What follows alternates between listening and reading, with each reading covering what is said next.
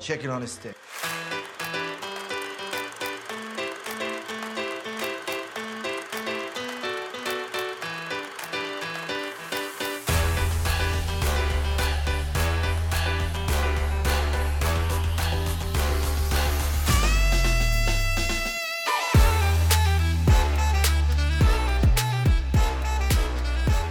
Hi, I'm Patrick. I'm Maggie. And we are Chicken on a Stick. Welcome to another episode. Welcome. Today we're going to be talking about the 2016 film Hell or High Water. Hell or High Water. Your pick. My pick. Yeah. It's a movie I absolutely love. I've loved it since I saw it in theaters. Mm-hmm. It's definitely up there as probably one of my favorite films from 2016. Yeah. But we can get a lot more into that momentarily. Yep.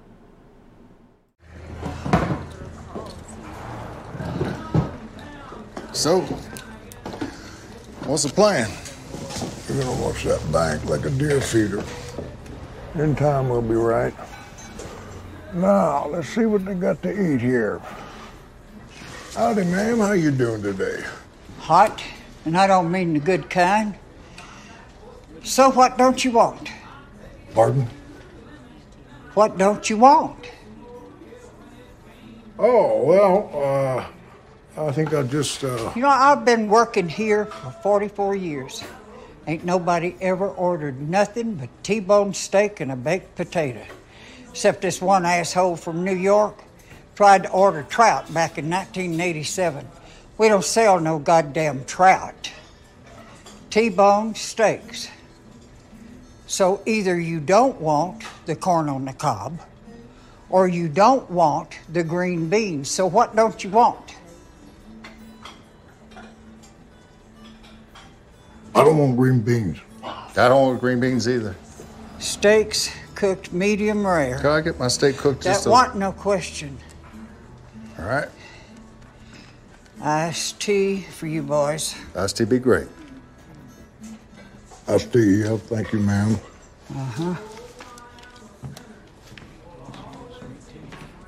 Well, tell you one thing. Nobody's gonna rob this son of a bitch. My word. Okay, so Hell or High Water is a 2016 neo-Western crime drama directed by David Mackenzie and written by Taylor Sheridan. Taylor Sheridan, I really like his work. He's done a lot of things that I know you've seen. In fact, I forced you to watch some of them. But leading into this, into Hell or High Water, he wrote Sicario. Yes. He then wrote Hell or High Water. He wrote and directed the next year Wind River. Such a good movie. He wrote the sequel to Sicario, Sicario Day of the Soledad, or Soldado, however it's said. I know I just said it wrong, but it's Soldado, I believe. Couldn't tell you. As well as a movie from a couple years ago during the pandemic. He did Those Who Would Wish We Were Dead with Angelina Jolie about the Firewatch lady. Yep. He's very famous and well known for doing neo-westerns or contemporary westerns, so much so that he co-created this very popular TV show known as Yellowstone, along with all of its prequel series of like 1883 and then 19 something, which I think has Harrison Ford in it, of which I've not watched. Although I have a lot of interest in watching, right. I just have not. Have not watched it, but I know so many people that are just obsessed with it. Yeah. So just to kind of fill people in with what exactly like a neo-Western is, basically it's a modern Western. So it takes place in modern times. Right. And still has themes that are very similar to the standard Western, just brought forward in time. And a lot of it has to deal with sort of people going against convention, kind of seeking out their own form of justice, those sort of general themes, or feeling remorse about something you've done in the past. Right. The first, probably, what I'd say modern big movie that you can point to that was this way is No Country for Old Men. Which is one of my absolute all-time favorite movies. And if you've ever seen No Country for Old Men, but you've not seen Hell or High Water, if you watch Hell or High Water, you're going to notice a lot of similarities in, maybe especially towards the conclusion of the film, and in the way that the law is sort of portrayed. Also Texas. And Texas, yeah. So the film takes place in Texas. The movie was not shot in Texas. The movie was shot in New Mexico. I figured that, but you do get from the scenery, you get that Texas feel. That everything's flat, everything's kind of bland and boring looking. So they at least made it look very West Texas. Yeah, so principal photography took place in a place called Clovis, New Mexico, and then they filmed in a bunch of other small towns in New Mexico as well. It very much does, like if you did not know, and if you've ever lived in Texas for a period of time, like in the country, not out in like, I don't know, like Houston or Fort Worth or Dallas or Austin or whatever, if you've ever lived or been out into the smaller towns in Texas, it looks like absolutely exactly like Texas does. I immediately assumed that that's where it was shot. Growing up, I had friends, especially in like college, that lived in these like out in the boondocks parts of Texas. The movie itself not only does a good job of making you feel like you're in Texas and like, you know, out there Texas, but the way that people talk and their mannerisms are so Texas. Yes. They do a really good job with that. So much, I'll save that for later. So really there's there's technically only 3 central characters with one really big secondary character, although I'm just going to count him as a central character. And those are Texas Ranger Marcus Hamilton, played by Jeff Bridges. Jeff Bridges coming in to play a soon-to-be retiring, old, grumpy, white Texas Ranger guy. You would not be mistaken if you closed your eyes and thought that this was Rooster Cogburn from True Grit, because it almost feels like a modern Rooster Cogburn. He's very confident in what he does. He's clearly very skilled in what he does. So good. And he mumbles a lot. I Googled, while we were watching it, I was like, wait, is Jeff Bridges from Texas? Because he has it down pat. But no, he was born and raised in Los Angeles. But he does an amazing job. He does very good. Very good. He was a great choice to do in the remake of True Grit to play Rooster Cogburn. Perfect. But he's also great here. He's fantastic here. It's a very sort of subtle, subdued performance, I'll say, in that it's it almost feels cliche when you think of any sort of police shows. If you think of like Lethal Weapon, Danny Glover's about to retire, and he's just like, I'm too old for this shit. Yeah. And that's almost the same sort of feel that he gives in this movie. Is he's like, I'm a week away from retiring. Yeah. I'm ready to go, but also at the same time he doesn't want to go. Yeah. Because like, what else is he gonna do? Right. And I will say this: I did work at a marina would you consider Rockwell a small town? No, right? Medium. I worked at a marina early mornings, and all my customers were retired Southern, like, cowboy types, and they all talked exactly like Jeff Bridges' character. Like, the mannerisms the same, just shooting the breeze and, you know, hanging around, what else we're gonna do, you know, kind of type. So I loved how great he did that. Our other Texas Ranger that we're going to spend a good portion of this movie with is a character named Alberto Parker, who's played by Gil Birmingham. And Gil Birmingham, basically, Alberto is a half Indian, half Hispanic character. Right. He's half Comanche specifically, and then half Mexican is what they say. at one point. The interesting thing about Gil being cast is that Gil, his father was of Comanche descent, so he is part Comanche in that aspect. That's cool. And he's also from San Antonio, Texas. Oh. So he was a local Texas boy. Well, there you go. This is going to be very random, but and only people who ever knew what the movie Trivia Schmodown is would understand this. So if you do, shout out. But you might remember, because I dragged you down to Houston to go see one of their live shows. You did. One of the people who competed at that show was a guy named John Roca. Does a lot of stuff on YouTube, movie podcasts, things like that. I remember. He wore the cowboy hat and stuff. Right. Like, that's his thing. He wore a cowboy hat. His nickname was Outlaw, whatever. A lot of the time, he looks very similar to Gil Birmingham. He does, doesn't he? There's an uncanny resemblance that people had made jokes about, like, you look like the guy from Hell or High Water. I didn't think about that. He does look Very like random tangent, but that was always the thing that's in my head, that they look the same. They look very similar. That is pretty funny. And then our two other characters, we have Toby Howard and Tanner Howard, two brothers, played by Chris Pine and Ben Foster. Chris Pine, everybody probably knows Chris Pine. His biggest thing is probably the Star Trek movies that he did, where he played Captain Kirk.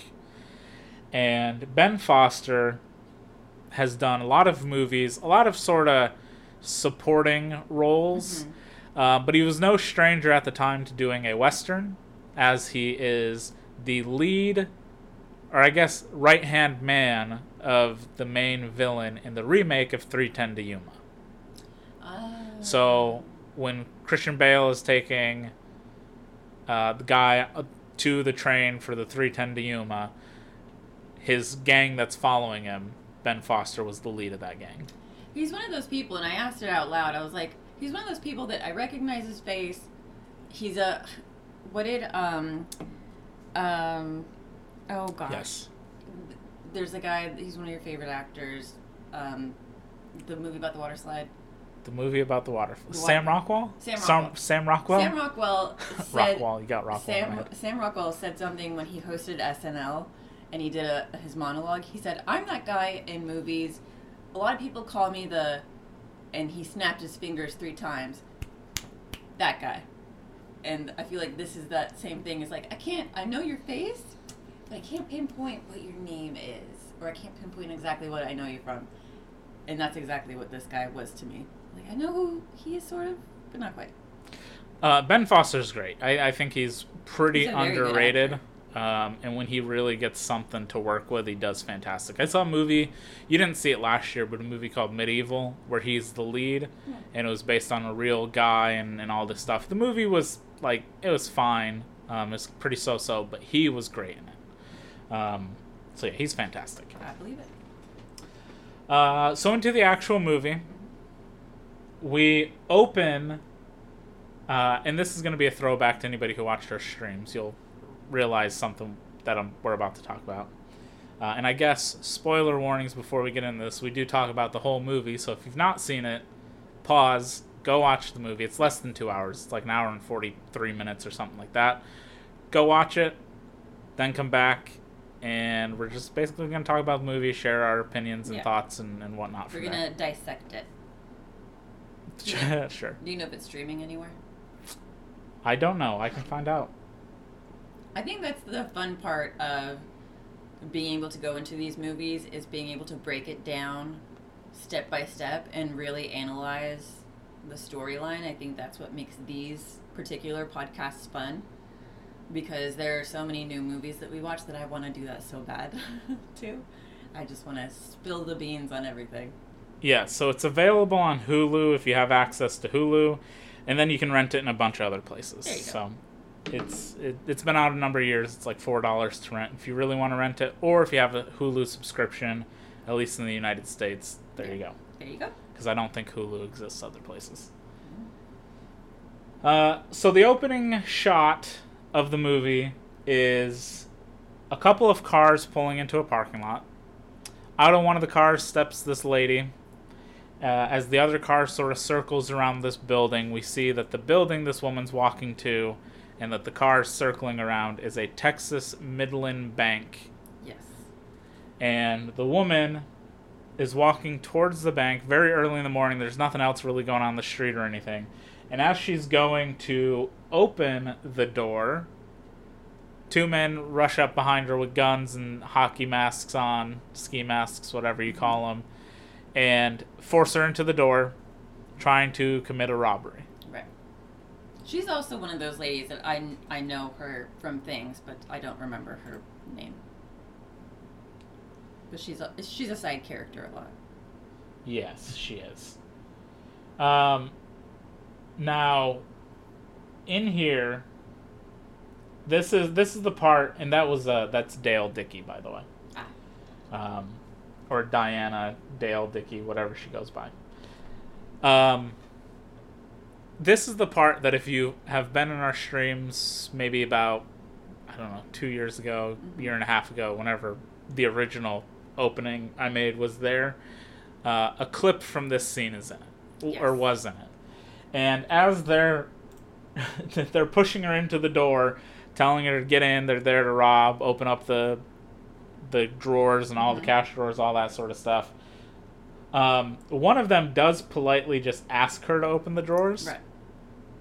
And she says, "Y'all are new to this, aren't you?"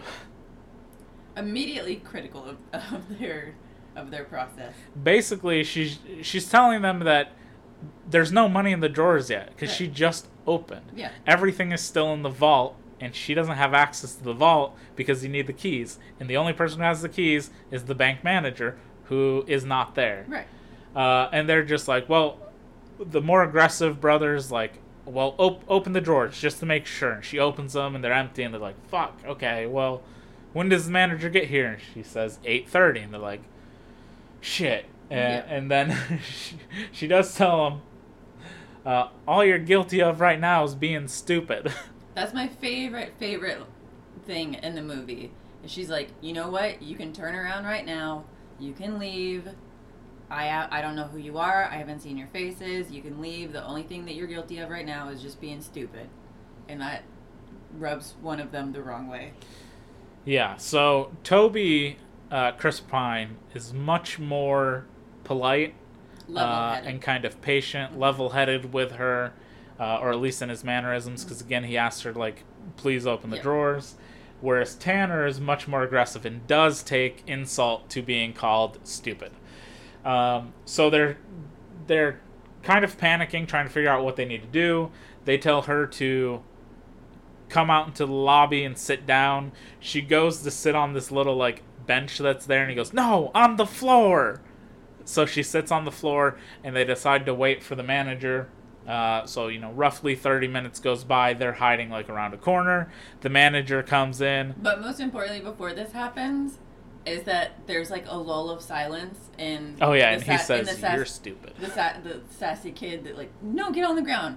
There's just some pause, and he goes, you're stupid. You're stupid. Like a freaking little kid. No, you're dumb. Yeah. So the manager comes in, and they get him to open up the vault, and they take off with money. We learn at this point that they're brothers. Again, Toby and Tanner. Tanner is the younger brother? Young. Chris Pine's younger. Chris Pine is the younger brother. Okay, so Which Tanner's the older brother, Chris think. Pine's the younger brother. Yeah. I remember, obviously one of them had to be one or the other. I was assuming that the Chris Pine character was older because he was more level-headed. But so I was surprised to find out that the more reckless one was the older one. Yeah, sometimes that's true in real life, sometimes it's not. That is very true. I'm speaking from experience. Same. Are you? Yes. I was always very level-headed. So they decide to go to another bank because it's early enough in the morning that potentially nobody would be there. So they pull up to another Texas Midlands bank. As they go in, there is an old cowboy in there who showed up first thing in the morning like old people like to do. As retired cowboy men do. To be fair, is also what I would prefer to do. Because I like to do things as soon as possible to get them out of the way. Same thing when I worked. I'm telling you, when I worked at the marina, the doors open at 6. So many old men just shooting the breeze outside, just hanging. What are y'all doing up so early? They woke up at like 4. Too early. And he's just an old cowboy type, just shooting the breeze. And he's talking to the teller. He's brought like a box of rolled coins that he found, that he's just had forever. I think he said he found them in an attic or a basement or something. Yeah. Attic. So he's trying to turn them in, deposit them, whatever it might be, as the brothers come in. Toby kind of sits in the back, kind of just pointing gun at everybody. Tanner kind of gets more in the face with everyone. He hops up on the counter. They do ask the cowboy if he has a gun on him. They take the gun out of his pocket, put it on the countertop. Very, very classic Texas answer, by the way. They're like, "Oh man, you got a gun on you?" He said, "Hell yeah, I got a gun on me." Yeah, very Texas. He's so unthreatened. Yeah. And my other favorite thing that he said was, "Are y'all really robbing this place? Y'all ain't even Mexican." Oh, yeah, he does say something very racist, which is exactly what I would expect. He's the most unbothered man. Expect that to say. While they're robbing this bank, we do learn that they specifically want not the vault, but the drawers full of cash. Right. And they tell the teller only loose bills, 1s, 5s, 10s, and 20s, nothing above a 20, no large bills, nothing in a bundle. Right. This is to avoid any sort of ink packs, or with like the hundreds, they could more easily kind of track it. I guess track it is sort of what they imply later on in the movie, but maybe having that large of a sum of money might raise some more red flags. Whereas if you have a few thousand or whatever in 5s, 1s, whatever kind of mixed up looks a little less suspicious, I suppose. And these like small, quiet towns. Yeah. So they do get the money and they go to leave, and as they also do say they don't want the old man's money. They just want the bank's money. They're not taking anything from the cowboy, just the bank. Right. They go and they leave the bank, and as they're leaving the bank, the cowboy goes, "Oh, hell no," and takes his gun and starts to shoot at them. Yeah. The funny thing to note is that they said, when they asked him, "Do you have a gun?" and he said, "Yeah," one of them took it, but instead of keeping it, he sat it back down on the bank counter. So, yeah. And then they just left. So, obviously, the old man's like, "Well, my gun's right there. I'm going to go grab it." And as I would expect most, especially older Texans to do who carry firearms like that, gonna take the law into his own hands. Yep. Sure is. They do manage to escape, no big deal. He fires off a couple good rounds. Yeah, there is a comment from Tanner being like, "Why did you put the gun back next to him? Why'd you put it down? Why didn't you just take it? Like, throw it away next time or keep it or something." We do see they drive this car of theirs back to like a ranch. To this, basically, they've already pre-dug this hole that's deep enough and large enough that they put the car in neutral and just push it into the hole. Yeah. And then they've got a backhoe that they're putting the dirt back on top of. They're basically burying the car. Right. And then they get into another vehicle and drive away. Right. So it's very, very clear they've planned this out. Yeah. What to do, how to dispose of the vehicle. They're very clearly not using like their own personal vehicle that could be traced directly back to them. So it's very, very, very coordinated. While it does seem very chaotic at times, it's also balanced out methodically. That they have put thought into it. We're introduced at this point to our Texas Rangers. Again, Jeff Bridges is basically ready to retire, or Marcus. We only hear his name, I want to say, once near the end of the movie, or maybe once or twice, but from like once on a news report, and then another character finally at some point actually says it. I don't think anybody does before that. Mm-hmm. And then Alberto, we hear quite a few times from Jeff Bridges. Right. So Alberto comes up to Marcus and hands him this like police report of a couple banks being robbed, and he assumes at first that the FBI are probably just wanting their assistance, but he says nope, the FBI aren't going to touch it because Texas Midland Banks is only in Texas, and the amount of money stolen has only been a few $1,000s. Right. So it's not a ton. They're not going to waste their time. Right. So it's their job. They're going out to take a look at it. So they head off to the banks to get some to look at the crime scene, I guess. Their back and forth, their banter is hilarious. It is such comedic relief in the movie because we are constantly, Jeff Bridges' character is constantly making little jabs at his partner. Like he makes a comment like, "Why are you always copying what I'm wearing at work?" And the guy's like, "It's a uniform. We're all wearing it. Leave me alone." But yeah, they're very, very funny, and Jeff Bridges' character is constantly making sort of racial jokes at him. No, he's definitely making racist jokes towards him at times. I thought your people like this, and I thought your people like that, and then he always gets checked because the guy like is used to his crotchety attitude, so he knows how to snap back at him.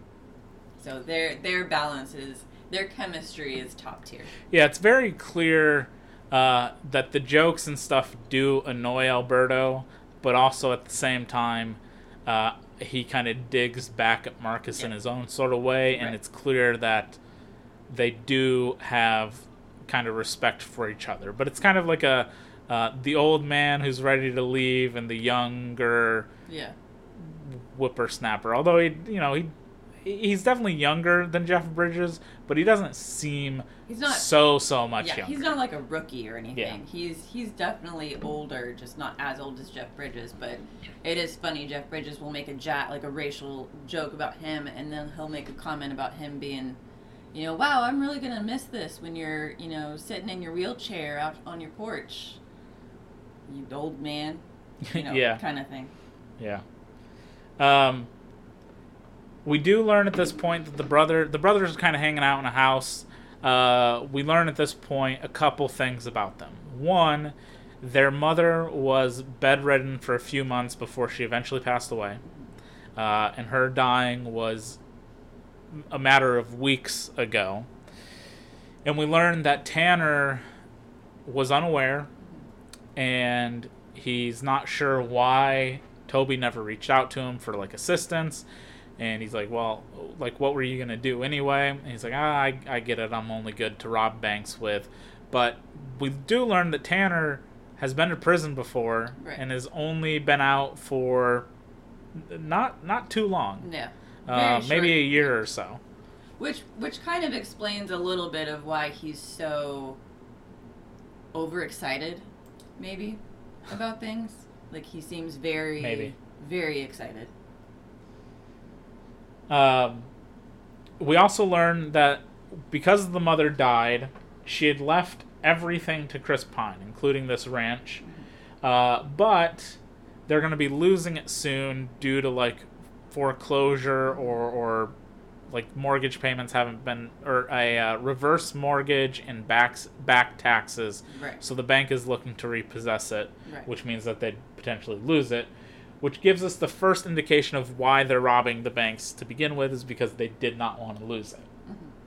Mm-hmm. We also learned that the reason that Tanner went to prison, or it's kind of hinted at here, but I feel like it's pretty clear, although we do get it reiterated again later on in the movie, is that the reason Tanner ended up going to prison is that he always sort of butted heads with their father. Right. And the way that Toby viewed it was you never learned your lesson to just not to talk back, don't question things, and they wouldn't beat you so much. And he's like, you're right. And that's why I ended up shooting that fucker. Yeah. So we learned basically he killed his father. Yeah. And he went to prison for it. Yeah. He said something along the lines of you never understood that when you talk back, he would beat us more. And he's like, yeah, no, I understand that. I know that. And that's why I did what I did. So we get to see. I mean, I don't remember if they do say it. It's the assumption that he was abusive to the mother as well. Yeah, I think it was just outright abusive to Yeah, everyone. he was just like a shitty, abusive, shit kicker. And, Shit kicker, yeah. And so Tanner, being the, I don't know, between the two of them, being the one that wants to like stand up and be bolder, whereas Chris Pine's character is quieter, just took matters into his own hands and said, "Fuck it, I'll go to jail. I don't care." And so at least that freed the mom and Chris Pine's character from that abuse. So he kind of took one for the team. Yeah.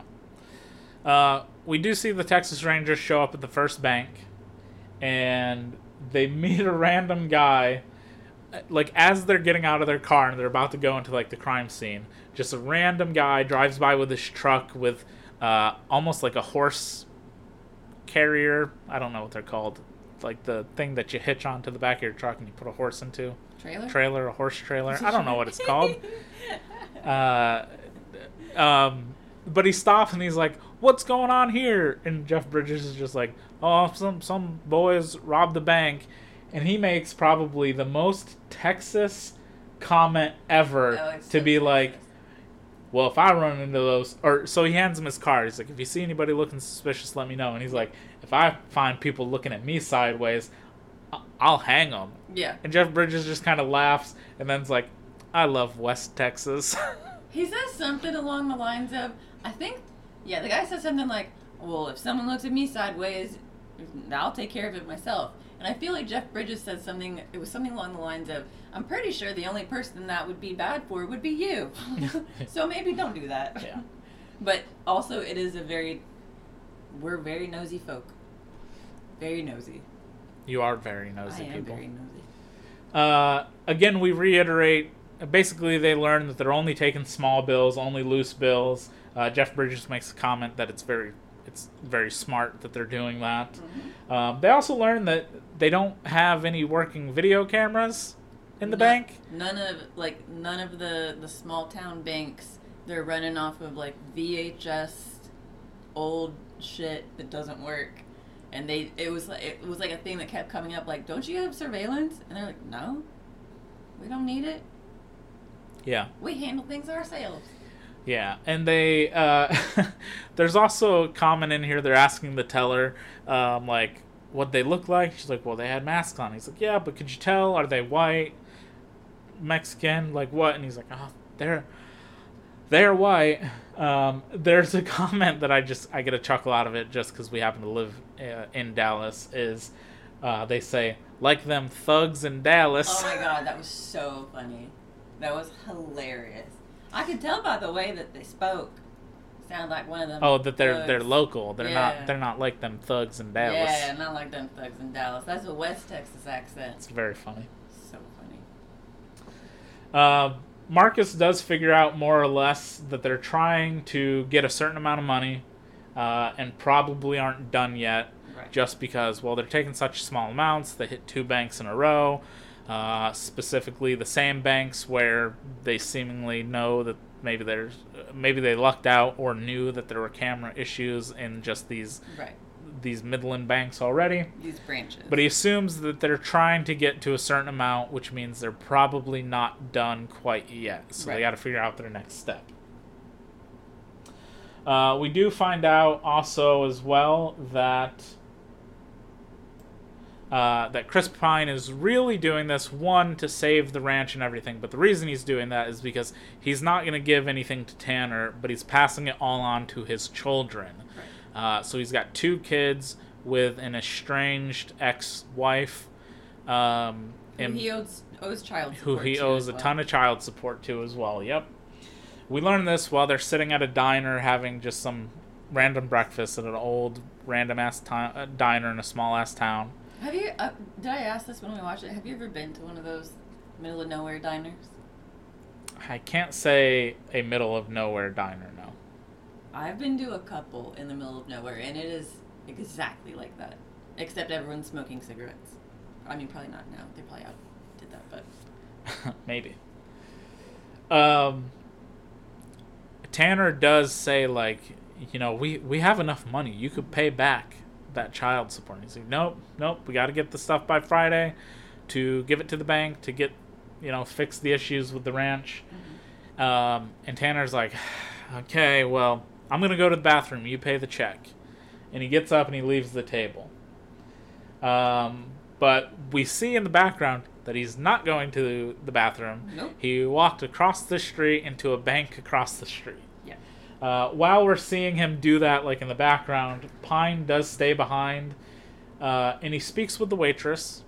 She kind of sets herself down. She's like a little curious about him. I love this actress too. She's such a great actress. I've seen her in other things, but she's kind of one of those cliche diner waitresses, like, hey sugar, hey honey, how's life treating you? Types, and she's very curious about his story and wants to sit down and talk to him for a minute. Yeah, so this is Katie Mixon. I might be mispronouncing that last name. It's like Dixon, but with an M instead, so Mixon. The thing I know her most from was she was in Eastbound and Down. Oh. That show, and I watched that show because Danny McBride, and it was hilarious, and she was good in it. So. I never saw that, but she did play the sister in Melissa McCarthy's TV show, which I forget what it was called. I have no idea. She played a sister on that, and she was very sassy there. But yeah, she's playing the very cliche diner waitress role, and just kind of Mike and Molly. Mike and Molly, that's it. And just asking him questions. Yeah, so she's being like very overtly flirty with him. Very. He's Chris Pine. He's We don't get a lot of those around here. Yeah. So she's being very flirty with him, and he's. I think he's sort of picking it up on it, but also seems slightly indifferent because he's focusing on what they are trying to do and not garner attention. Yeah. We learn through this that he worked for the gas company, and it doesn't pay very much because they're not really drilling anymore for gas. Now it's all about oil and stuff. Right. And he ends up, basically she just smiles, leaves him the bill, and walks away. And he pulls out a wad of cash, and he starts to like take it out to be like, okay, how much should I leave? And then just leaves the whole thing. Which is like a ton of money. But it's also really cute too. Before their interaction ends, is while she is asking him about like, well, what do you do for work? What did you do? And he tells her about the gas stuff. She does at one point say, well, we do need a cook. Oh yeah, she does say we need a cook. If you want to work here with me, you can work here. And I forget what he says. I think he says something like, I don't cook or something like that. But and she's like, neither does ours. Oh, yeah, neither does ours. So she's like, it's something to think about. Yeah. Which is really sweet. We do see Tanner in the bank real quick. He runs up to this girl. He only has the ski mask on and gloves. He does not have their like black hoodie and stuff that they were using at the other banks. So he's still in his button-down... stereotypical what you would expect a cowboy sort of to be wearing, like a flannel button-down shirt. Points a gun right in her face. Yeah. Give me all your cash. Same sort of thing that he normally does, just straight out of the drawer. And gets all the money that he can. Stuffs it in his shirt because he doesn't have bags with him. And we see him as Chris Pine is leaving, as Toby's leaving the diner. He's running out of the bank with cash flying everywhere, going, "Start the car! Start the car!" Hauling ass. Not to mention, this diner is like all windows. Have you ever seen a Waffle House? That's basically what it looked like. All windows. So everyone can see what's going on. And they parked in the very front. Yeah. yeah, which is hilarious because if it wasn't a small town and there was a ton of people there, oh yeah, it'd be very easy to catch. Very easy. One side note, the teller at that bank is played by Amber Midthunder. I take props for that because I did say you did point out that she looked familiar. I said she looks familiar. Did we see her in a scary movie? Yeah. And she played most recently in a movie just from last year. She was the main character, Naru, in Prey. Prey. Which we did really like. That was quite a good movie. But it's crazy that you recognized her from 6 years earlier. Yeah. Every once in a while. Yeah. You pick things up like that. It's crazy. As they're leaving, as they're driving away, Chris Pine's just kind of like, "What are you doing? You've just like, Why did you do messed that? You messed that up. Why would you do that? We're only going to Texas Midland Banks." And he's like, "Well, now I have to spend a whole day getting another car. Now we're off track on what we're doing." And Tanner just replies like, "I got us ahead of track earlier today by doing 2 banks, and now we're even more ahead of everything. So you can spend the day looking for a new car tomorrow." My literal note, my bullet point at this point, I wrote, "The brother is such a dipshit." Mm-hmm. Like, why would you just willy-nilly decide to go outside of the plan, not tell me what you were going to do, and now I'm the one driving the car? Everyone basically saw us. Why would you put us in that situation? Yeah. He's so reckless right now. Yeah, so they drive off to Tanner's home. He's living in a trailer, just, again, out in the middle of nowhere off the side of some country road somewhere. And basically he says that he's being allowed to live there because he shoots the coyotes. The coyotes for the guy. He goes inside. Basically, the most important part about this is basically he grabs a couple rifles from there and puts them into the trunk. Like long-range rifles. Like an actual sniper rifle or Yeah. hunting rifle. I don't know what exactly you'd call it in an actual assault rifle, which we will see later on. And he's taking them with him because he says, like, you got to get them out of your house. God bless you. Whew. Get those demons out. Sorry. But basically he just says you got to take them out of your house every once in a while. Yeah. He doesn't have plans on using them or anything. You just got to get them out of the house. Keep them on rotation. I guess. I don't know how guns work. That's what I do with all of my rifles. Oh, yeah? Yeah. You just hide them very well? Yep. The Texas Rangers show up at the bank that was just robbed. Yeah. They talk to the girl inside, where they learn that it was only one robber that time. They're like, wait, what? That doesn't sound right. And she's like, well, yeah, he ran off to like a car at the diner next door, and somebody drove away with him. And they're like, oh, okay.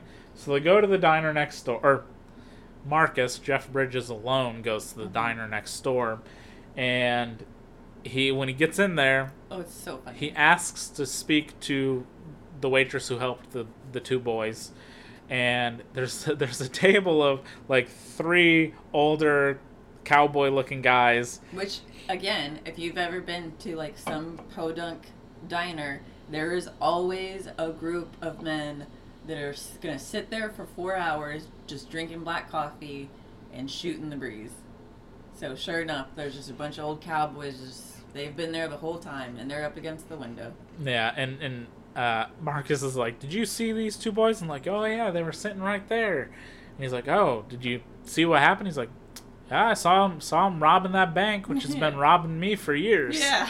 So it's just like, okay, so you didn't really care. Very unbothered. It kind of gets a chuckle out of Marcus. I think he just loves these old-timey people They're being like, they're fuck kind of it. like his kin a little bit. Yeah. He does eventually talk to the waitress. This is where we learn that Toby left her a $200 tip. And Marcus is trying to say, like, okay, well, I'm going to need that money because it's evidence. And she just snaps on him. She is so sassy before he even opens his mouth, asking him questions. You know, did you see did you see any handsome men? And she's like, how would you know if I saw any handsome men? And he's like, well, I mean, what is it he says? He says something like, well, I would assume if there were these 2 gentlemen that weren't from around here, something like that. And she's like, is it a crime to go to a diner and be handsome and tip someone? And he's like, okay, yeah, I'm gonna need that. We get to see... The scene does a little bit to further show you how intelligent Marcus is. That while it kind of looks like he's goofing around and laughing with these people, he's picking up on just such small little details that it's clear that he's like piecing things together in his Yeah. mind to figure out what's happening. And where his partner sees like, okay, well, they hit these 3 banks, he knows like, well, no, they didn't mean to do that. Yeah. The one hot-headed guy went and did it on his own for some reason. That was not part of the plan. Right. Whereas the other ones was on Calculated, purpose. They yeah. had to do those ones. Or, well, they didn't have to, but they planned to do But those yeah, ones. but it was calculated. But it is pretty funny that she basically says that she doesn't want to answer any questions. She doesn't know anything. And he picks up on yeah, that. he's like, did you talk to him? Yeah, but they didn't tell me they was going to rob a bank. Yeah. And then he's like, what did he tip you? And she kind of has like this moment where she doesn't want to say anything. And he's like, no, how much money did he give you? And she said, $200. And he goes, well, we're going to need that. And she goes, well, he gave it to me before he robbed the bank, so that's technically my tip. And he goes, before they robbed this bank, Yeah. not the other bank. So that we still need that money. She basically tells him to go shove it. She's like, that's half my mortgage. So, Which is crazy. yeah, which is pretty crazy. So she's like, I'm not giving anybody So, my yeah, money. she refuses to give the money. When Alberto comes in, Marcus does say, go talk to that sassy waitress in the back and get that money. Doesn't he say something like that sassy big lady in the Yeah, back? the sassy big lady He in the calls back. her big. Oh, yeah. He says, go get that money from her. And as the guy goes to walk away, the group of the old cowboys goes, good luck with that. Yeah. She's not going to give that up easy. We cut back to the brothers, and we see that they're going across state lines into Oklahoma. By the way, I would keep the money, too. Yeah. You would not. You'd give it right away. You think I would? Oh, I know you would. Yeah, probably. As they cross the border into Oklahoma, they stop quickly at a gas station. In this scene, it does serve a purpose and kind of showing that Toby will do anything for his brother or for his family, but the scene ultimately isn't necessarily needed, but it is funny, and I enjoy this scene for basically the line of dialogue at the end of it. It is funny. When they stop at this gas station, Tanner stays inside the car, and Toby goes inside, and Tanner asks him to get him a Dr. Pepper and some cigarettes. I forget exactly which kind. But as he's sitting there, his head's just leaned back. It looks like he's taking a nap. He almost looks like what you're told turkeys do when it rains, which is look straight up into the sky with their mouth open and just drown themselves. I've never heard that. You've never heard that? No. I don't know if it's actually a thing, but I've heard it so many times that turkeys just like look up with their mouths agape. And they drown? And I don't know. Turkeys are dumb, I think is He the looks point. like he's just like slouched back. Yeah, anyway. This green car that's supposed to be like a nice sports car, I guess. It is this putrid neon green Fast and the Furious looking car. Just vrooms right up. It is hideous. Yeah, yes. But the funny thing is, again, knowing people in Texas and having lived here for a long amount of time, I know people who are into cars just like that. Not Oh, necessarily the color or ugly color or whatever, but like that's very much a staple for a Yeah. younger crowd. So, You see that a lot. um, Especially in Dallas. so they come in and they just randomly start. Tanner asks them to turn off whatever music they're listening to. Does It's screamo music, and he's just like, "Could you just turn that shit off?" Basically, and they're like, "What, old man? What? You want to start something, old man?" And he says, the guy in the green car puts a gun on the side of it to act like a gangster and all threatening. like threatening. And Tanner's reply to him is, "Oh, if we fight, you'd think there were 10 of me." Yeah. Which is such a weirdly confusing thing to say to somebody that I think if I was angry and wanted to fight someone and they just said, "Oh, you'd think there was 10 of me," I'd be like, What? I don't, no, no, never mind, man, What? forget it. I think I'd just be so confused by the comment that I just, like, I get what he's trying to say, but I'd have to pause for a moment to think about that, and then I'd just go, you know what, this isn't worth it.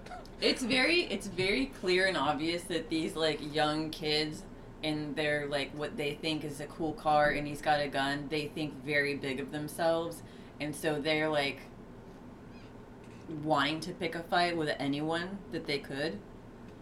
And I don't know why they'd be pulling up into some middle of the nowhere gas station like that. But yeah, they're basically like, we're tough shit. Oh, you want some of this? I got a gun, man. Yeah. And what I love the most too is that they're clearly even more bothered by how unbothered he is. Right. Like, he's not phased Yeah, at all. he hasn't even moved He or hasn't anything. moved He's his still head. just sitting there. He's still got his turkey. His head his tilted back like his turkey thing. Yeah, his head's still like Yeah. leaned back into the seat, which Yeah. I can kind of get if you have like something in between your neck to kind of rest on Yeah. doing that. It But just does in a look car little- seat, I can It looked imagine. a little uncomfortable. So the driver, still getting like more aggro, opens up the door and gets out, and just as he's standing up, Toby comes out, punches him in the gut, smashes his head onto the door frame, then smashes it into the side of the car, and then the guy just falls. Yeah. And then he doesn't stop there. He walks around to the passenger side, So funny. opens up the passenger's door, and the passenger's like, bro, not me, dude, not me. And he just leaves him be. What did he say? He was like, he's out of line. I didn't know what he was going to say. Right, yeah, he's like, not me. I'm not a part of this. I'm not a part of this. Please don't beat me. And then he just like Yeah, he slams just the shuts car the door. Toby gets back into the seat and kind of throws the grocery bag Yeah. onto Tanner as they drive off. Tanner shouts out the window real quick, "Tanner me!" like you didn't do anything, dude. But as they're driving away, this is the line that cracks me up. As he goes, "You just want to make me mad, don't you?" And he's like, "Huh?" And he goes, "I said I wanted a Dr. Pepper. This is a Mr. Pibb." I didn't have any Dr. Pepper. And for anybody who knows, like there's a difference. Someone is a very There's quite a difference. hardcore Dr. Pepper fan. Yeah, there's quite a Because as soon as difference. they said that, we both looked at each other and I died laughing. Dr. Pepper's is my, like, if you were to say Coke, Pepsi, whatever, Dr. Pepper for me, every day. Which is also every a day of the Texas brand. week. But if you were to get me a Pibb instead of Dr. Pepper, I'd still be okay with it. Like, I would not pick a Pibb over a Dr. Pepper. But did you ever have a Dr. Thunder? But if I was like, hey, give me like a Dr. Pepper or something, and then you came back with like a Dr. Thunder, Yeah. then I'd be I'd be kind of disappointed. Yeah, Because that's about as generic as you can get. Yeah, that's a big no. Yeah. I'm a Coke girly myself. Specifically a McDonald's Coke. It just hits different. Yeah, huh? Anyway. So they take their money to the casino, and this is where their plan gets like really clever, and you can kind of tell that a lot of thought has been put into this. So they bring the money that they robbed to a casino in Oklahoma. And in case you don't know, there's no casinos in Texas. No. Technically there's one, but it's on a reservation, so it's not considered part of like the Texas government. On actual Texas land, there's no casinos. Yeah. When we were younger, like at college age or like early 20s, it would be like a weekend thing or a Friday night thing to go drive over the border to Oklahoma to go hang out at the casino. Well, aren't you special? Not really. I've never been to a casino. Or I've never been to... That's not true. I've been to a casino, I'm pretty sure, in Missouri or Kansas, one of the two. But I was also pretty young then. Yeah. I've never, as an adult, to where I could go and actually gamble, I've never been to a casino. I was old enough to gamble, but I don't gamble and I don't know how to play cards. So I was just They have slot machines. I was just tagging along and then like getting drinks. But if you would go, you do that for a couple hours and then you drive back to Texas. And it is so funny to me that the casino, the way that they did it, it looks exactly like a casino that you would see in Oklahoma. It's people that look like they haven't slept for days. They're all older. There's something gross and weird and old-fashioned about it. Yeah. So basically the plan is you go into the casino, they bring a few $1,000s, they convert those dollars into chips, and then they hang around until like a shift change or something, and then cash those chips out, basically laundering their money So they're getting rid of whatever they got from the bank and now getting new bills back that can't necessarily be traced to them because it's gone through the casino. While they're doing this, the Tanner does take a handful of chips and he's like, I'm going to go play some poker. You have to say my favorite quote of the movie. He goes to get some more chips, and as he's running away, because Toby's trying to like hold on to as many chips as possible, he's like, don't lose it all. And he just says, eat my ass. As he's running away, you just distantly hear him yelling, eat my ass. So Tanner does do... I would think, if I was in this situation, I'd do the same thing Tanner does here. I would take the majority of the chips that we got, keep them to do what we're supposed to do. Mm-hmm. But do take some, at least if you're like confident enough of, like, I wouldn't say go do a slot machine because you're gonna waste way more chips than you'd actually end up gaining probably. But if you know how to play poker or blackjack or something where there is, like, you have a reasonable chance of actually potentially winning chips, going and doing that. I would take some of those chips, like maybe a little sleeve of them, and go and play some like Texas Hold'em or blackjack or something, because I'm reasonably confident that I'd be able to make a profit and then would be able to leave with more than we lost, or more than we came in with. I like to I have a thought process. No one has ever taught me how to play poker, but I'd like to think that maybe if someone did, I could be really good at it, and just this whole time I've been sitting on a potential talent. And then I could have been like a millionaire or something. I don't know. Could have maybe won a tournament, but no one's taken the time to teach me. I've offered many times. Have you? Yes.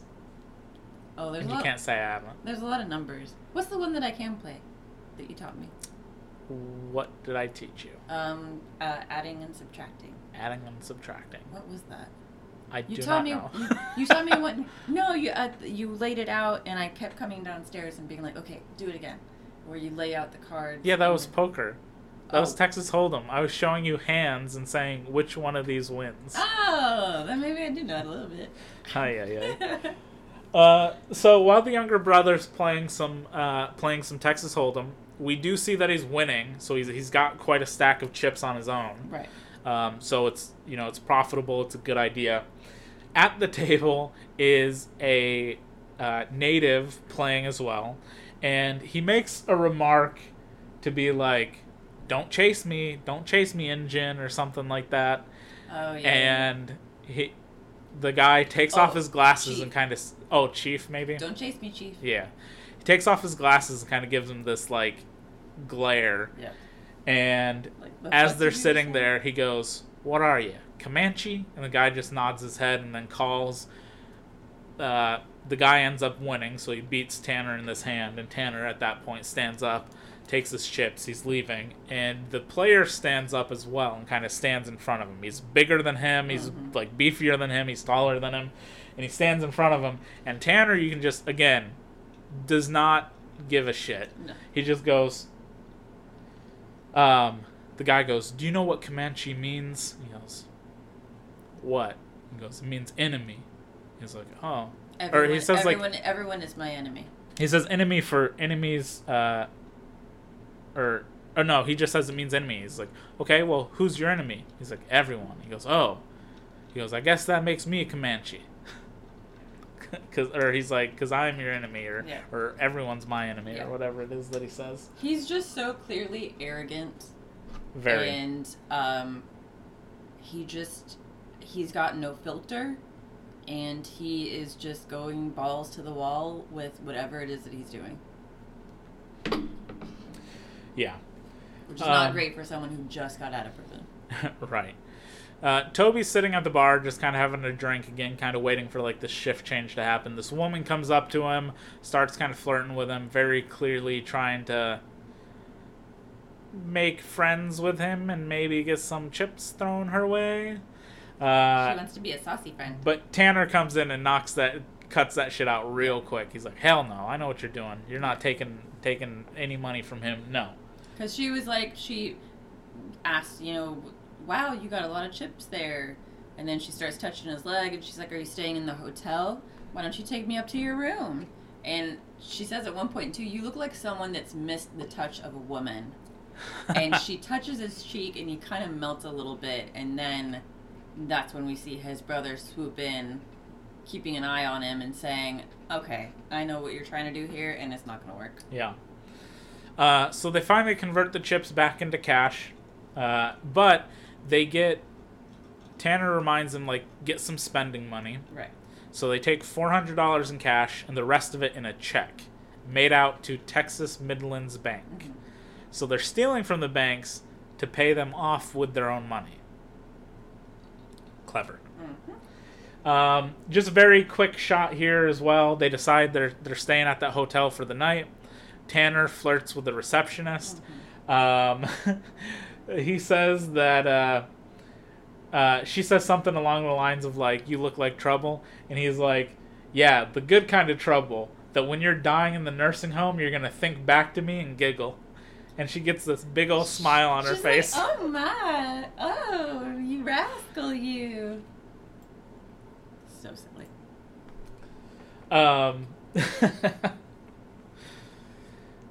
We do cut back again to see the Rangers. This is kind of where we're seeing them just kind of ribbing each other back and forth. Marcus is poking fun of Alberto's background the whole time, while Alberto kind of rolls his eyes about the whole thing. But Marcus ends up saying, "You're gonna miss the teasing when I'm gone. Mm-hmm. Like, you might not miss anything else, but you're gonna miss the teasing when I'm gone." And Marcus ends up leaving the room because they're in a hotel, but they've got their own separate rooms. And for whatever reason, Marcus was hanging out in Alberto's room while he's, like, laying on his bed. Seems like he's trying to fall asleep. Trying to go to sleep, talking shit. Marcus does end up leaving, but you do see a little smirk on, like, Alberto's face to be like, he doesn't really mind. What was the joke that that they did? There was something like Marcus said something to Alberto, like, why are you watching a religious TV show? Or why do you have something on TV that's like a Christian, gospel thing? He's like, don't your people usually, like, dance around a fire? And he just, like, deadpans and goes, I'm Catholic. Yeah. What are you talking about? Yeah. We do... I'd be remiss if I didn't mention this. I hate it. And how weirdly gross this is. But the brothers stay in the hotel, and they get a single room with, like, twin beds. What Tanner said worked, because that girl shows up, and they're getting it on while Toby is rolled over. Covering his ears. Trying to sleep. While that's happening in the same room. No thanks. Gross. I made a note. I said, that is extremely gross to have sex with your brother in the next bed. Yeah. Nasty. They didn't even have the TV on or anything. It was dead silent in there. Gross. The next morning, or the next day, we do see the brothers talking to, like, a lawyer to open a trust with those checks that they made out. Mm-hmm. And this will go towards fixing the reverse mortgage on the property and the back taxes. And the lawyer kind of seems to know what they're doing, because he does make some comments about, like, you guys did make this legally at the casino, right? I'd have nothing to lie about or not report as long as you did that.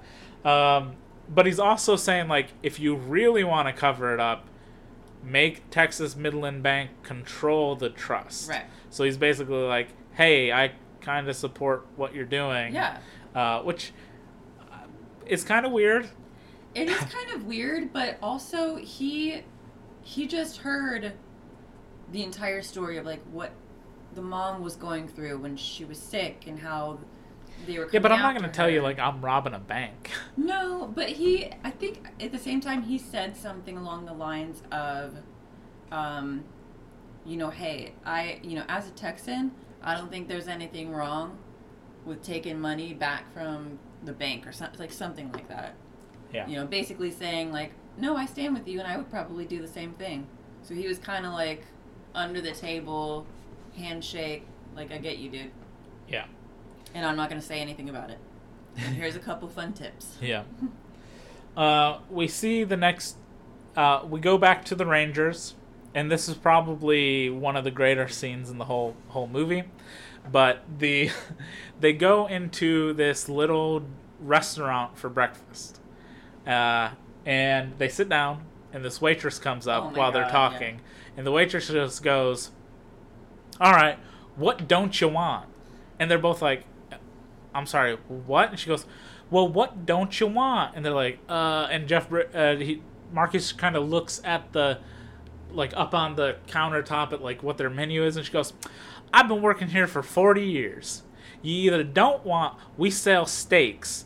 You either don't want green beans or you don't want mashed taters. Yeah. So what don't you want? And Alberto goes, I don't want the green beans. And Marcus goes, yeah, me neither. No green beans. She goes, okay. 2 steaks, mashed taters, cooked medium well. And he goes, actually, I want cooked medium well. And he's like, yes, ma'am. Yes, ma'am. And she goes, and iced tea for you? 2 sweet teas. Sweet tea for you? Sweet tea's fine. Sweet tea, that'll be fine. Okay. She is what I'd like to think our earlier diner waitress will be like in like her elder years.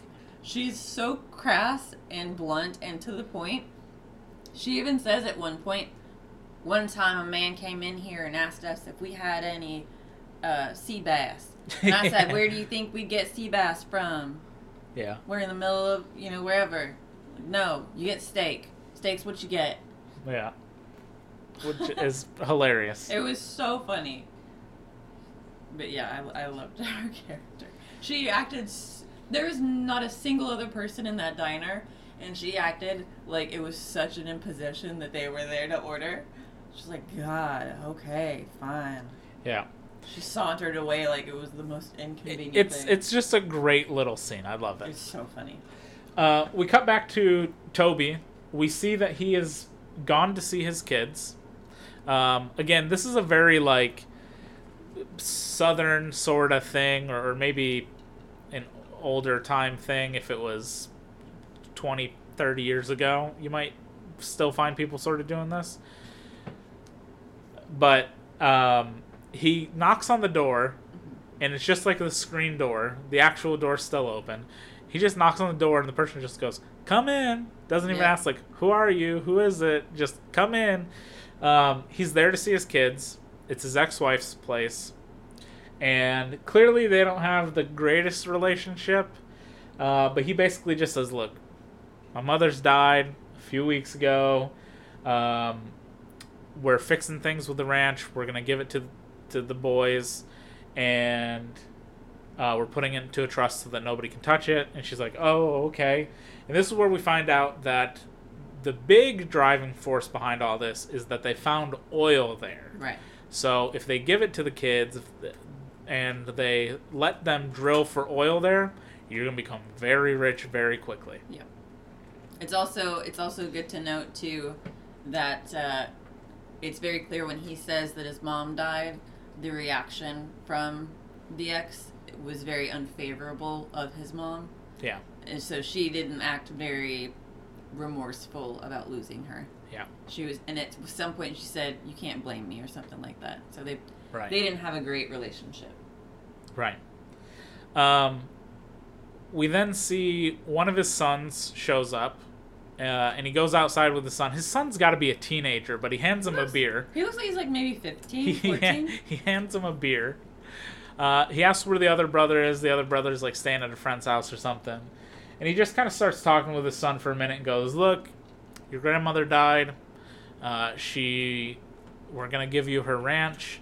And he's like, why? I don't want to be a rancher. He's like, well, because there's oil there, so you're never going to need money again. And he goes, look, in the future, you might hear some things about me and your uncle. And he's like, I'm not going to believe anything anybody says. He goes, no, you believe them, because it's all true. Yeah. Like, you believe what you hear. It's true. Assuming that, like, they're going to end up getting caught eventually. But at least they're going to try and do this to provide for them first. I also kind of took that as the things that you hear about me. I don't know. I kind of got a feeling he also meant, like, maybe why... They don't explain it. They never talk about it. But maybe why him and the mom aren't together anymore. Like, maybe that was a cause from him. I don't know. And he could just be like, yeah, whatever shitty stuff I've done, I'm admitting that I did it. and I deserve whatever happens. Yeah, just be better than me, basically. Yeah, be better than me. We cut back to the Rangers, and they decide they're going to do a stakeout in front of a, guess what? Texas Midlands Bank, right there in the small town that they're in. So they're like, look, they're going to have to hit one of these. Sooner or later, they're going to come here, so we'll just wait and we'll catch them in the act. He's confident that the boys will eventually make a mistake. Yeah. And that mistake is potentially showing up at that one they're going to be waiting at. We then see the brothers take 2 vehicles to the next bank.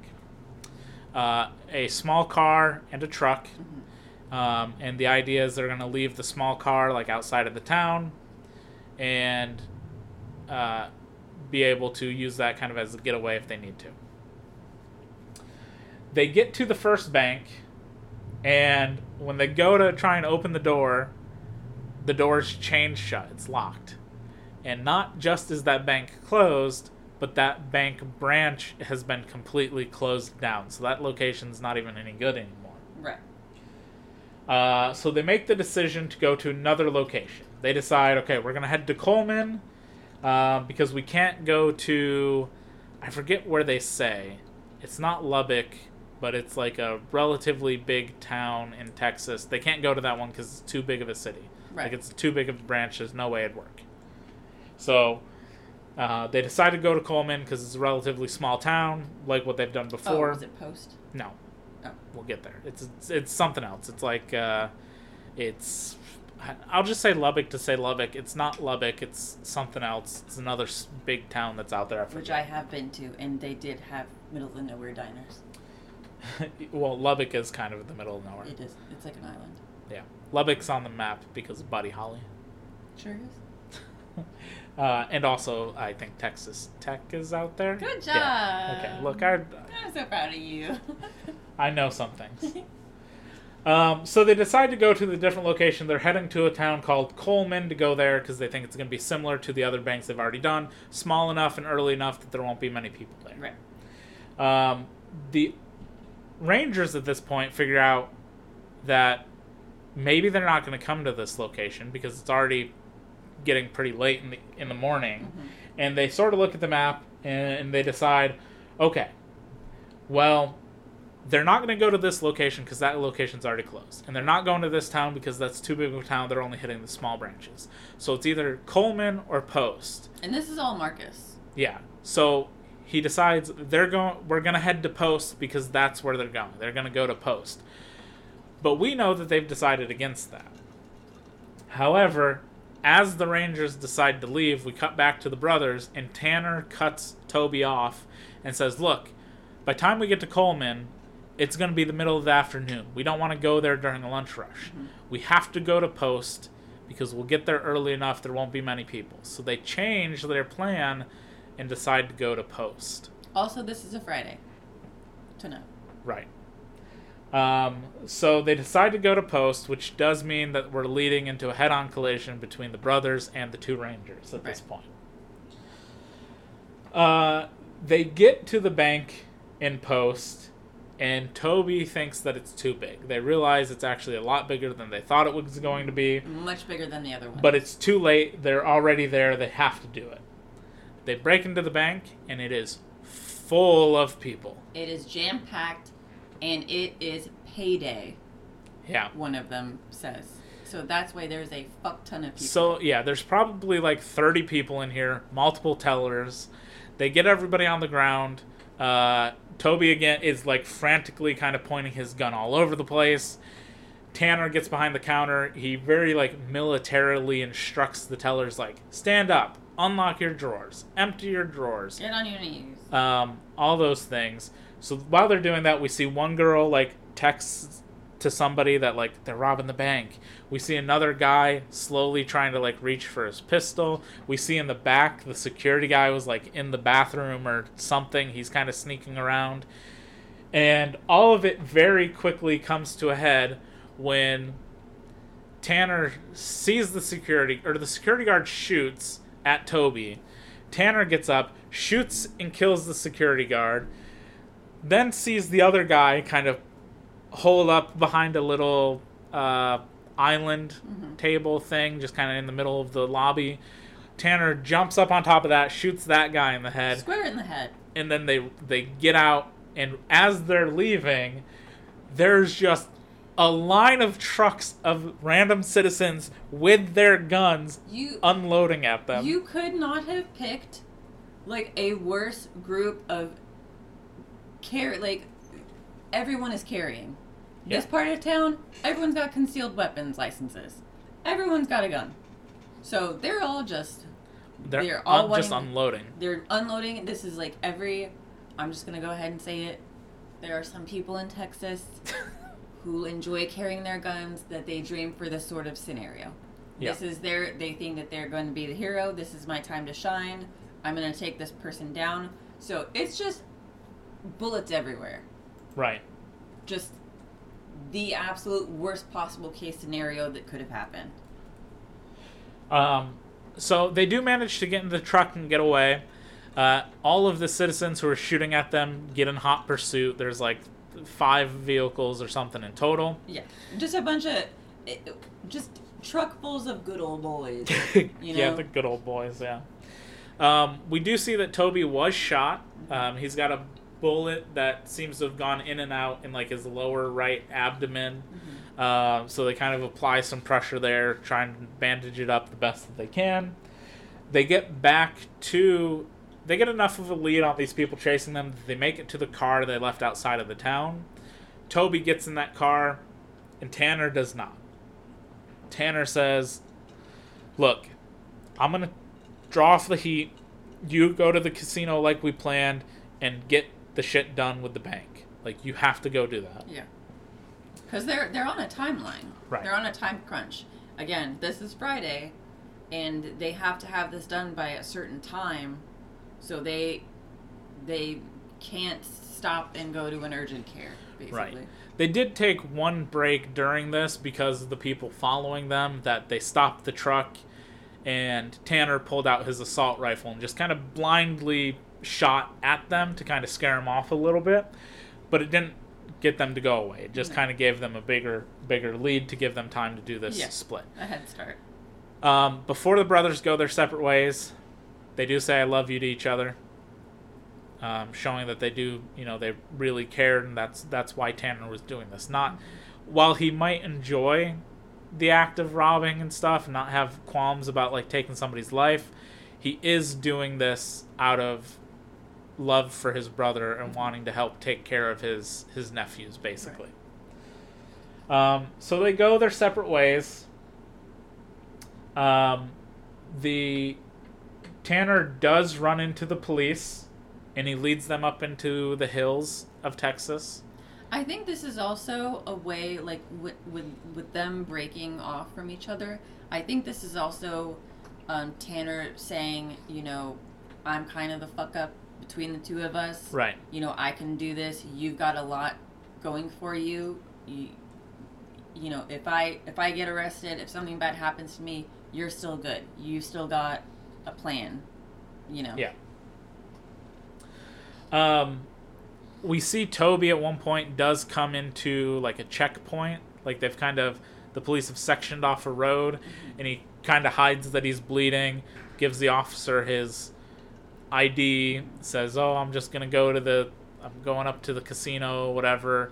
It's a little tense moment, but he gets through. Although the cop makes some weird looking faces and shit to make it seem like something, it's just trying to build tension, but they're weird faces to make and looks to have when it's like, you're good. Everything's fine. Like, everything's fine. He kind of like glances at the other officers like, we got a guy here. Yeah, like when he takes his ID and he's checking it in the cop car, he nods. He looks over at another cop, and they both kind of nod at each other. Like, why would you do that? It's just a weird way to build like false. Obviously, it's just to build up tension and stuff, but it's just a strange thing because it doesn't feel natural when you eventually are just like, all right, you're good to go. Yeah. Have a good day. This is your face. Okay. I don't know. It just felt kind of weird. So he gets through. He's headed off into Oklahoma. We go back to Tanner. He's kind of taking the truck up this hill. He lights fire to like a propane tank and then gets out of the vehicle while he grabs his rifle. So he lets it roll backwards down the hill. It crashes into one of the police vehicles and explodes, kind of blocking this little dirt road that they were going up. Mm-hmm. He runs up into the hills, takes off the cover of this rifle, so we now see that he's got like this hunting rifle, sniper rifle type thing. And he's just taking like pot shots at the police down there. It's a barricade of police. We see Marcus and Alberto show up, and they get out of their vehicles and they take cover. Alberto has a rifle with a scope on it, and he's kind of leaning over the trunk of the car real quick. There was a comment earlier that Marcus kind of sucks at shooting and that Alberto would do the shooting. So while they're sitting here and Marcus is trying to figure out, like, oh, we got to get behind him, what are we going to do? Alberto gets shot in the head. Was it in the eye, though? I don't think so. I think it's just in the head. My hands went over my mouth and I gasped. Yeah. I was so upset. Marcus does manage to kind of pull Alberto's body behind the car. You can see that he did actually care for this guy so here. upset. That while he was kind of ribbing him, it was sort of like a brotherly sort of ribbing, kind of making fun of. Because he's very sad, very upset about it. It's heartbreaking. We see over the hill come all the citizens again. Marcus is waving them off like, get out of here, what the fuck are you doing? He does jump in the car with one of them and goes, how well do you know the land around here? And the guy's like, I know it like the back of my hand. He goes, okay, you see the brush up back there? I need to get there. He goes, well, it might take, he goes, give me 30 minutes, I'll have that man hog-tied and whatever. And he's like, no, just get me there. Yeah. I'll deal with it. Again, we've got a bunch of good old boys that want to be vigilantes, that want to help be, a hero. Yeah. Marcus does get taken up behind the hills. The citizen's still with him. He kind of like led him on foot, I guess, as well. And he brought his rifle, and he's like, all right, give me, I'll take the shot. He's like, oh, the hell you will. I'm doing it. So he takes the guy's rifle, and he sits up on the hill. The civilian has got like binoculars with him. He's kind of scoping it out, being like, all right, he's to the left of that bush. And he's like, I see him. They got SWAT now, but Tanner's still kind of shooting them off, kind of taking pot shots at them. It's also good to know, too, that the little vigilante friend that's helping Jeff Bridges' character is, like, you can tell that he's seeing that he's kind of, like, out of breath and older, and so that's why he's like, are you sure you don't want me to do this? I don't think it was this guy, but one of the cowboys in this movie at some point is Taylor Sheridan. He was an actor too. He was in Sons of Anarchy and some other stuff as well before going into mostly writing and directing stuff. Cool. So he placed himself somewhere in this movie, or got placed into the movie.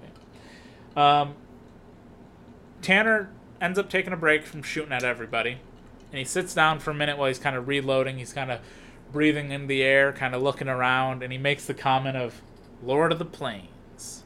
Lord of the Plains. That's me. And then as he does that, he kind of looks over his shoulder to see Marcus up on this hill behind him with a rifle. And he sees him just in time, and then boom, shot right in the head. Tanner's been killed. Just like the sound of a shot, and then he slumped over. Yep. Just like that. We cut back to Toby at the hotel. He's again sitting at the bar, just kind of having some drinks. The hotel casino. Yeah. We see a news story going on, talking about the day's events. Behind him in the background. Mentioning that a man was killed by Texas Ranger Marcus Hamilton. So that I think that's the first, maybe second time we hear Marcus's name. But first time I kind of really remember it happening. After that, Toby leaves. He gets to the bank in time to pay off the reverse mortgage and the back taxes, as well as set up the trust for the bank to manage. He is kind of like grumpy. Obviously, he's, his brother just died. He's kind of pissed at the bank still, but they're like, wow, if good thing you did this when you did. And it's like, all right, don't try and be friendly to me. Like, we were in this position because of you. Yeah, and there is at one point where the person at the bank that he's working with is like, yeah, I can do this fax like by the end of next week. Oh yeah, he's like, yeah, I can fax this by the end of the week, and goes, it is the end of the week. This is Friday. I'll this wait. Is the end of the week. He's I like- will watch you do it. It's very awkward. It was very awkward, but he's so intimidating in this moment that the guy, you can tell the guy is like, oh, okay, sure, sir. After the stuff with the bank, we cut forward in time. I don't think it says exactly how long, but we just have cut forward in time. We see Marcus show back up to the Texas Ranger offices, I guess, and he meets with this woman who seemingly took his position, and he basically asks to look over the files about the Tanner case again, and he's looking back through it, and he just is like, did you guys ever check into the brother? And they're like, we did. He has no records. He's got no priors. Nothing. He's clean. There's nothing to tie him to this. Everything makes sense with Tanner because he's robbed stuff before. He killed his father in a supposed hunting accident. He's done time. It makes sense. But the brother, it doesn't make sense to. She says the only time that the brother has ever been in a courtroom was during his divorce. Right. Yeah. So Marcus sits there. He goes home. We see him kind of at his home. And this is the part where I say this might give you a feeling of No Country for Old Men. Because No Country for Old Men ends with Tommy Lee Jones basically sitting at table having breakfast with his wife, just reading a newspaper. And I remember the first time ever watching No Country for Old Men. We watched it at home. So like a family watched it. And I remember at the end my mother being like, that ending was dumb. Like, I didn't understand. I didn't get, like, she didn't get the ending, or she just didn't like the ending. So many people think that's the best ending to a movie. Because it's a great ending. Yeah, it's incredible. But it's in a similar vein of, we see Marcus at home. He's, like, sitting on his porch. You can tell that he's sort of contemplating, still trying to run through the case in his brain. He sits down at one point, like, pets his dog, is watching some, like, football or something on TV. Having a beer. And then he finally just, unlike Tommy Lee Jones, decides he has enough and he has to go search for the answers. So he drives out to the ranch that Toby and Tanner saved. And he walks up and he sees Toby. And Toby's holding like a shotgun. Yeah. And he goes, look. Toby also he looks like he was expecting him. Or at least he saw him coming from like a mile away. Yeah, I feel like he probably saw him coming. He basically says, look, I just want to talk. I'm retired. I can't arrest you or anything. I just want to talk. And Toby's like, I could shoot you, right? It's like, for trespassing? He's like, you'd be well within your rights if you want to. Mm-hmm. He's like, do you got a gun on you? And he's like, what do you think? Yeah. He's like, but would you mind if we just talked? And he's like, sure, come on. So he goes and he sits down on his porch. Toby offers him a beer, gives him a Shiner Bock, which, as you said, is a Texas brand. I did. It's Shiner. A lot of Texans drink Shiner Bock, and it's a Texas beer. It tastes disgusting. I don't like beer, period. Beer is pretty disgusting. So my parents used to drink it a lot. So he sits there, and they just kind of talk a little bit, and Marcus just kind of cuts to the case. He goes, look. It started off nice. He goes, how did you do it? Mm-hmm. He goes, never mind. I'll figure that out on my own. Why did you, though? Right. He's like, I know why Tanner did. Like, that was his life. It makes sense of why he did this. But why did you do it? That's the part that he can't figure out. And Toby gives a speech here, a little monologue that goes along the lines of like, look, I've been poor my whole life. My parents were poor, their parents were poor. But my kids are never going to have to struggle with that ever again. They're not going to be poor. He's like, being poor is like it's a disease. Like it infects you and it infects those around you and just kind of keeps going unless something drastic happens. And my kids are never going to have to know that. They can, you know, if they want to sell the land, they can sell the land. But they're going to get the money first. Yeah, it's up to them. And while they're sitting there talking, there's this great moment where Toby basically says, look, if you want to end this now, we can see if you can reach for your gun before I can pull the trigger on mine. Yeah. And there's this excellent moment of just silence where the tension is to the roof.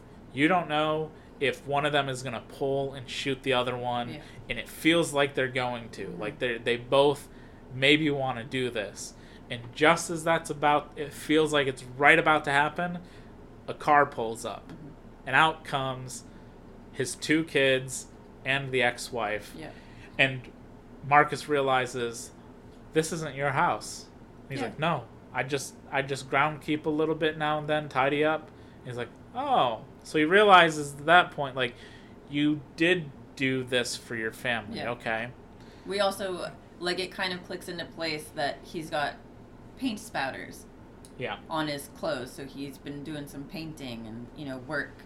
And as soon as he sees them get out of that car, he kind of relaxes his shoulders and lets the gun fall to his side. Marcus gets up to leave, and as he's leaving, Toby kind of walks with him out, and Toby says, I'm ready to be done with this. And Marcus just turns to him and says, you won't ever be. It will haunt both of us for the rest of our lives. And maybe one day, they might give each other peace. If you ever want to do that, you can come find me.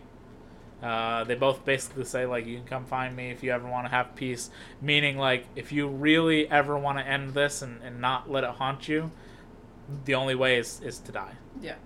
And I think he tells him that he's like, no, I've got a small house. I'm renting a small house in town or something. I forget where he says. Yeah. He says something like, yeah, if I've got a small house. You can come by any time. Yep. And we can continue this conversation then. And that's the end of the movie. Marcus goes off into the distance while Toby sits there. I hesitate to say, like, triumphantly. Yeah. Because while he reached what he wanted, he lost a lot along the way. Yeah. So that's the end of the movie. It's also something to note, too, that when they are having this little dialogue back and forth, Chris Pine's character says to him, like, you know, you didn't lose anything. You didn't lose anyone in this. And he goes, no, my partner lost his entire family. I lost my partner. He lost his family. You know, that's why it's still, you know, I'm still raw about it. Yeah. And I like that when the family did show up, or when the ex-wife and the kids showed up, she did walk up on the porch as they were going inside, and she just kind of saw that, you know, he was holding a shotgun, and she didn't know who this man was, and she said, is everything okay? And was it Marcus that said, yep, we're just old friends. And they just went about their time. So it's, I don't know what I think from the ending. If I actually think that they would meet up later on in life and duel it out, or if they would just both leave it alone. I think I would take away that Marcus got the answer that he wanted. Because his struggle was to understand, like, why did my partner die for this? Why did, I want to say it was like 4 people in total. Why did, was it 4 people or was it 3? It's 4 people because it's Tanner included and then the 2 people at the bank. Right. Why did 4 people die for this? Like, what is it?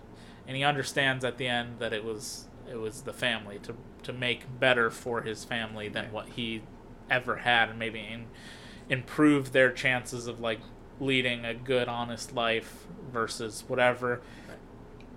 And Toby just has, like, well, you killed my brother, so yeah, like, Toby isn't going to search out the man no for vengeance or anything. No, because they knew going into this there was always a possibility that something like that would happen to them. And I think he's perfectly fine letting things be as they are. Yeah. Unless Marcus comes back around. But I don't think Marcus would, because he seems to have gotten his answers. And he seems content with letting it, haunt him that he could not stop them before Alberto died, but at least now he knows why. He knows why, and then he also probably knows that, he never was in trouble with the law before. He did what he did, and he's probably not going to be in trouble with the law anytime after. Yeah. And it's a cool scene too that we leave from the ranch, because we see just acres and acres of the land that has the oil rigs on it. So they're going to be so set. Yeah, they got money now. They got bank. They got big bank. So yeah, that's the end of the movie. I love this movie. It's a great movie. I think it is fantastic. I also do know that I've got a little bit of a penchant for westerns, which is more or less a dead genre, unless you want to watch like old-timey westerns. But the contemporary westerns that Taylor Sheridan has been doing, I've enjoyed all of them to a degree. A few slightly less than the next, but this one for me was definitely a high point of 2016. I think my favorite, my tier goes No Country for Old Men at number 1, and then I have to put True Grit number 2 because that's my dad's favorite movie. The original or the remake? And are you just talking about just westerns? Yeah. No, the new one. No, I take it back. Okay. No Country for Old Men, Hell or High Water, True Grit, the newer one. You want a fun fact? Sure. I saw the 2011 True Grit on a date. Oh, what's her name? Where do I find her? I don't know where you find her. Go beat her up. Yeah, I bet. Was that 2011? Yeah. Really? Pretty sure. Yeah, he was really good in that too. Yep. So yeah, the movie's fantastic, and I do enjoy the themes and sort of what it's talking about as far as how property and banks and repossession sort of work, and that it really hurts the sort of little man or the people who aren't as well off, especially if there happens to be a death in the family, for example. Absolutely. And then there are feelings towards the end of both of our leads kind of having remorse and regrets over what happened, and maybe not doing things differently, and maybe if they better planned ahead, they would have maybe gone to Coleman actually instead of Post, even if the drive was longer, or whatever it might have been. Maybe he could have figured it out sooner, or maybe they could have better tied Toby's involvement into this instead of who else do we look at? Who else does Tanner have as an associate? Or if they could have figured out the stuff about in Oklahoma, they could have, the casinos have security cameras. You could have pinned both of them there, bringing in loads of cash, and then there you go. But they don't know any of those parts, and again, that's not even what Marcus was worried about. He's like, how'd you do it? He's like, no, I'll figure out how you did it. That's but not what I'm worried why about. did you do it? I think that it is a really good combination of psychological action, funniness, humor, and again, there were so many parts where I jumped and put my hands over my mouth and was like, oh my god. I think that's a perfect combination. And I, personally, in my brain, would like to believe that at some point, him and that waitress get together. And she gets to enjoy his millions of dollars. Yeah. Hey, I'm that bank robber that you flirted with that one time. Remember that one time? I found some oil. My kids are rich, but not me. Do you still need a new chef? That's what I choose to believe. Yeah, but this movie's great. Yeah, it's really if good. you haven't watched it in a while, go watch it again. I very, very highly recommend it. The acting is fantastic. The acting all around is great from our 4 central characters. And then a bunch of the side characters are great as well. Both of the waitresses in the movie are great for different things. And it's a fun, pretty easy, quick watch it's fantastic. It's really great. Very captivating. Beautifully shot. Yeah, excellent. Excellent. Agreed. Very good choice. I'm sure in the future I'll want to talk about Wind River because I think Wind River is very good as well, and maybe even lesser talked about or raved about. I do know when it came out as the follow-up to Hell or High Water, people were like, but I think it's also great, and that's got a lot of people you really like in it, like Elizabeth Olsen, Jeremy Renner, John Barenthal's in it, and it Love is that cast. and it's a fun, while it is a contemporary Western as well, or a neo-Western, it's fun in the fact that it takes place somewhere north when it's snowing. Yeah. So there's a lot of snow on the ground, which is not a very common Western setting. Although there are a number of what's called Alaskan Westerns that take place in Alaska, like the James Stewart starring The Far Country. Had to get that plug in there. James Stewart. Yeah. Always with the James Stewart. Anyway, thanks for listening. Thank you for listening. You can find new episodes up all the time on Thursdays, wherever you listen to streaming things, Podbean, Spotify, Apple Podcast, all those other ones, or even if you're listening on YouTube, thank you. Yeah. Wherever you are, be sure to give us a rating, a comment, whatever, that sort of stuff. All helps. Share it with friends, family, all that sort of stuff. And if you have any suggestions for movies that you might like us to consider, let us know. Yeah, leave those in the comments. We'll be back next week with a Maggie pick. Yeah. And yeah, you can find us all over the place at COAS_podcast or just Chicken on a Stick podcast. And every Friday we do some sort of review on a movie we went and saw that week. Yeah. So fun time. you can find us on Twitch for that as well. Yeah. Come to hang out. So thank you again for watching. Thank you or for listening, watching. Yeah. whatever it was, using your ear holes. Yeah, thank you for your ear holes. We'll see you next time. Bye. Goodbye.